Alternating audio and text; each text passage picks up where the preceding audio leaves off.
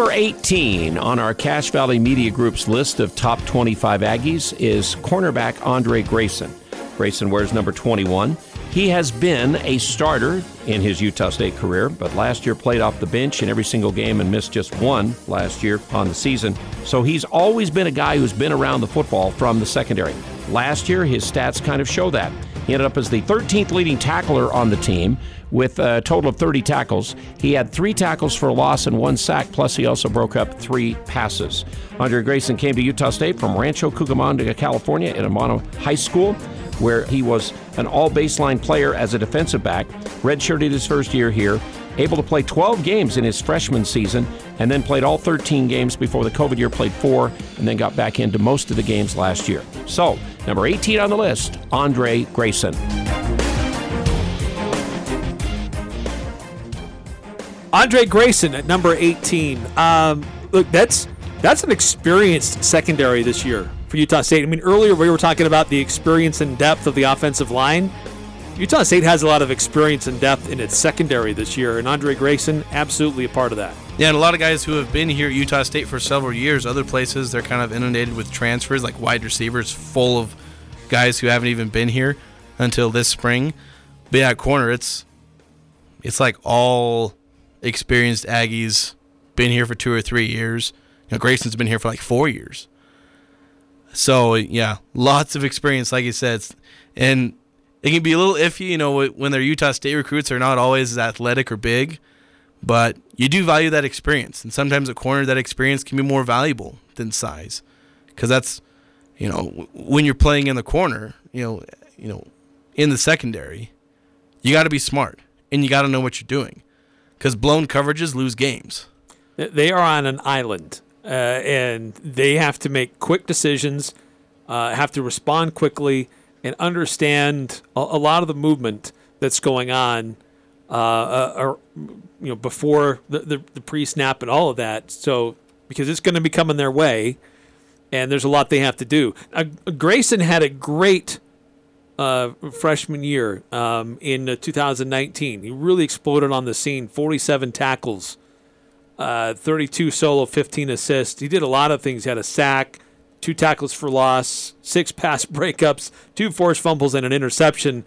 Took a little bit of a step back in 20, but in this last year, still had an impact in that secondary.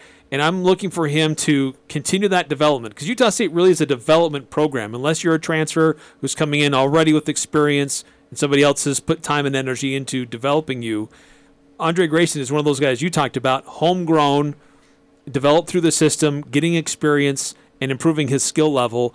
And I look forward to what he can do among a lot of other really experienced guys in that cornerback group that Utah State has. Yeah, and I had him a little higher than 18. I think mostly because I figured he might be one of the starters. He might not be, as Johnny Carter may end up getting that second starting spot. I forgot the name of the other guy. Xavier Steele, Michael Onwanyu, or other guys that are in the mix. Yeah, they're all kind of in that mix. So Grayson may not be an outright starter, but he's definitely going to get a lot of time. He's going to be a mainstay. You know, with being experienced, you know, they're going to rely on him a lot. And the secondary has been kind of an iffy spot for Utah State for a while. A lot of times they've given up big passing games to good quarterbacks, and they've had a hard time shutting down anybody other than like the incompetent in terms of passing. So when you get those experienced guys and you get, you know, they return all the coaches, so they're playing in the same system again finally, maybe that'll help shore up some of the issues they've had in the secondary, which, you know, has a knock-on effect on the front seven. You know, anytime you have an elite unit, you know, they feed off of each other. A great front seven helps out a secondary. A great secondary helps out the front seven, and they just end up making each other better. Absolutely true. Yeah, those guys in the secondary, especially on the corners, they have to have a big ego. Right? They have to have that confidence that they can go one-on-one because they're usually going to be undersized. They have to go up against bigger players, have to be able to make adjustments quicker. But what I like about Andre Grayson is that he's versatile too. Like, he can not only defend a wide receiver on a long out route, but he can also come up in pass coverage and pressure the quarterback. He's shown his ability to do that. He's had sacks. He's had tackles for loss. He can come off that corner blitz and be somebody that can surprise an offense that may not be paying that close attention to someone who's 5'8" out on the corner. Yeah, that's big because that's a big part of Utah State's offense is getting upfield and attacking the backfield.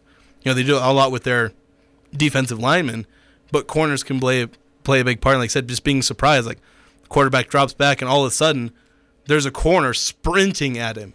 And that can be hard for a quarterback to get away from because the corner's obviously a little faster than those lumbering defensive linemen. Yes. So number 18 on our list of top 25 Aggies, cornerback Andre Grayson.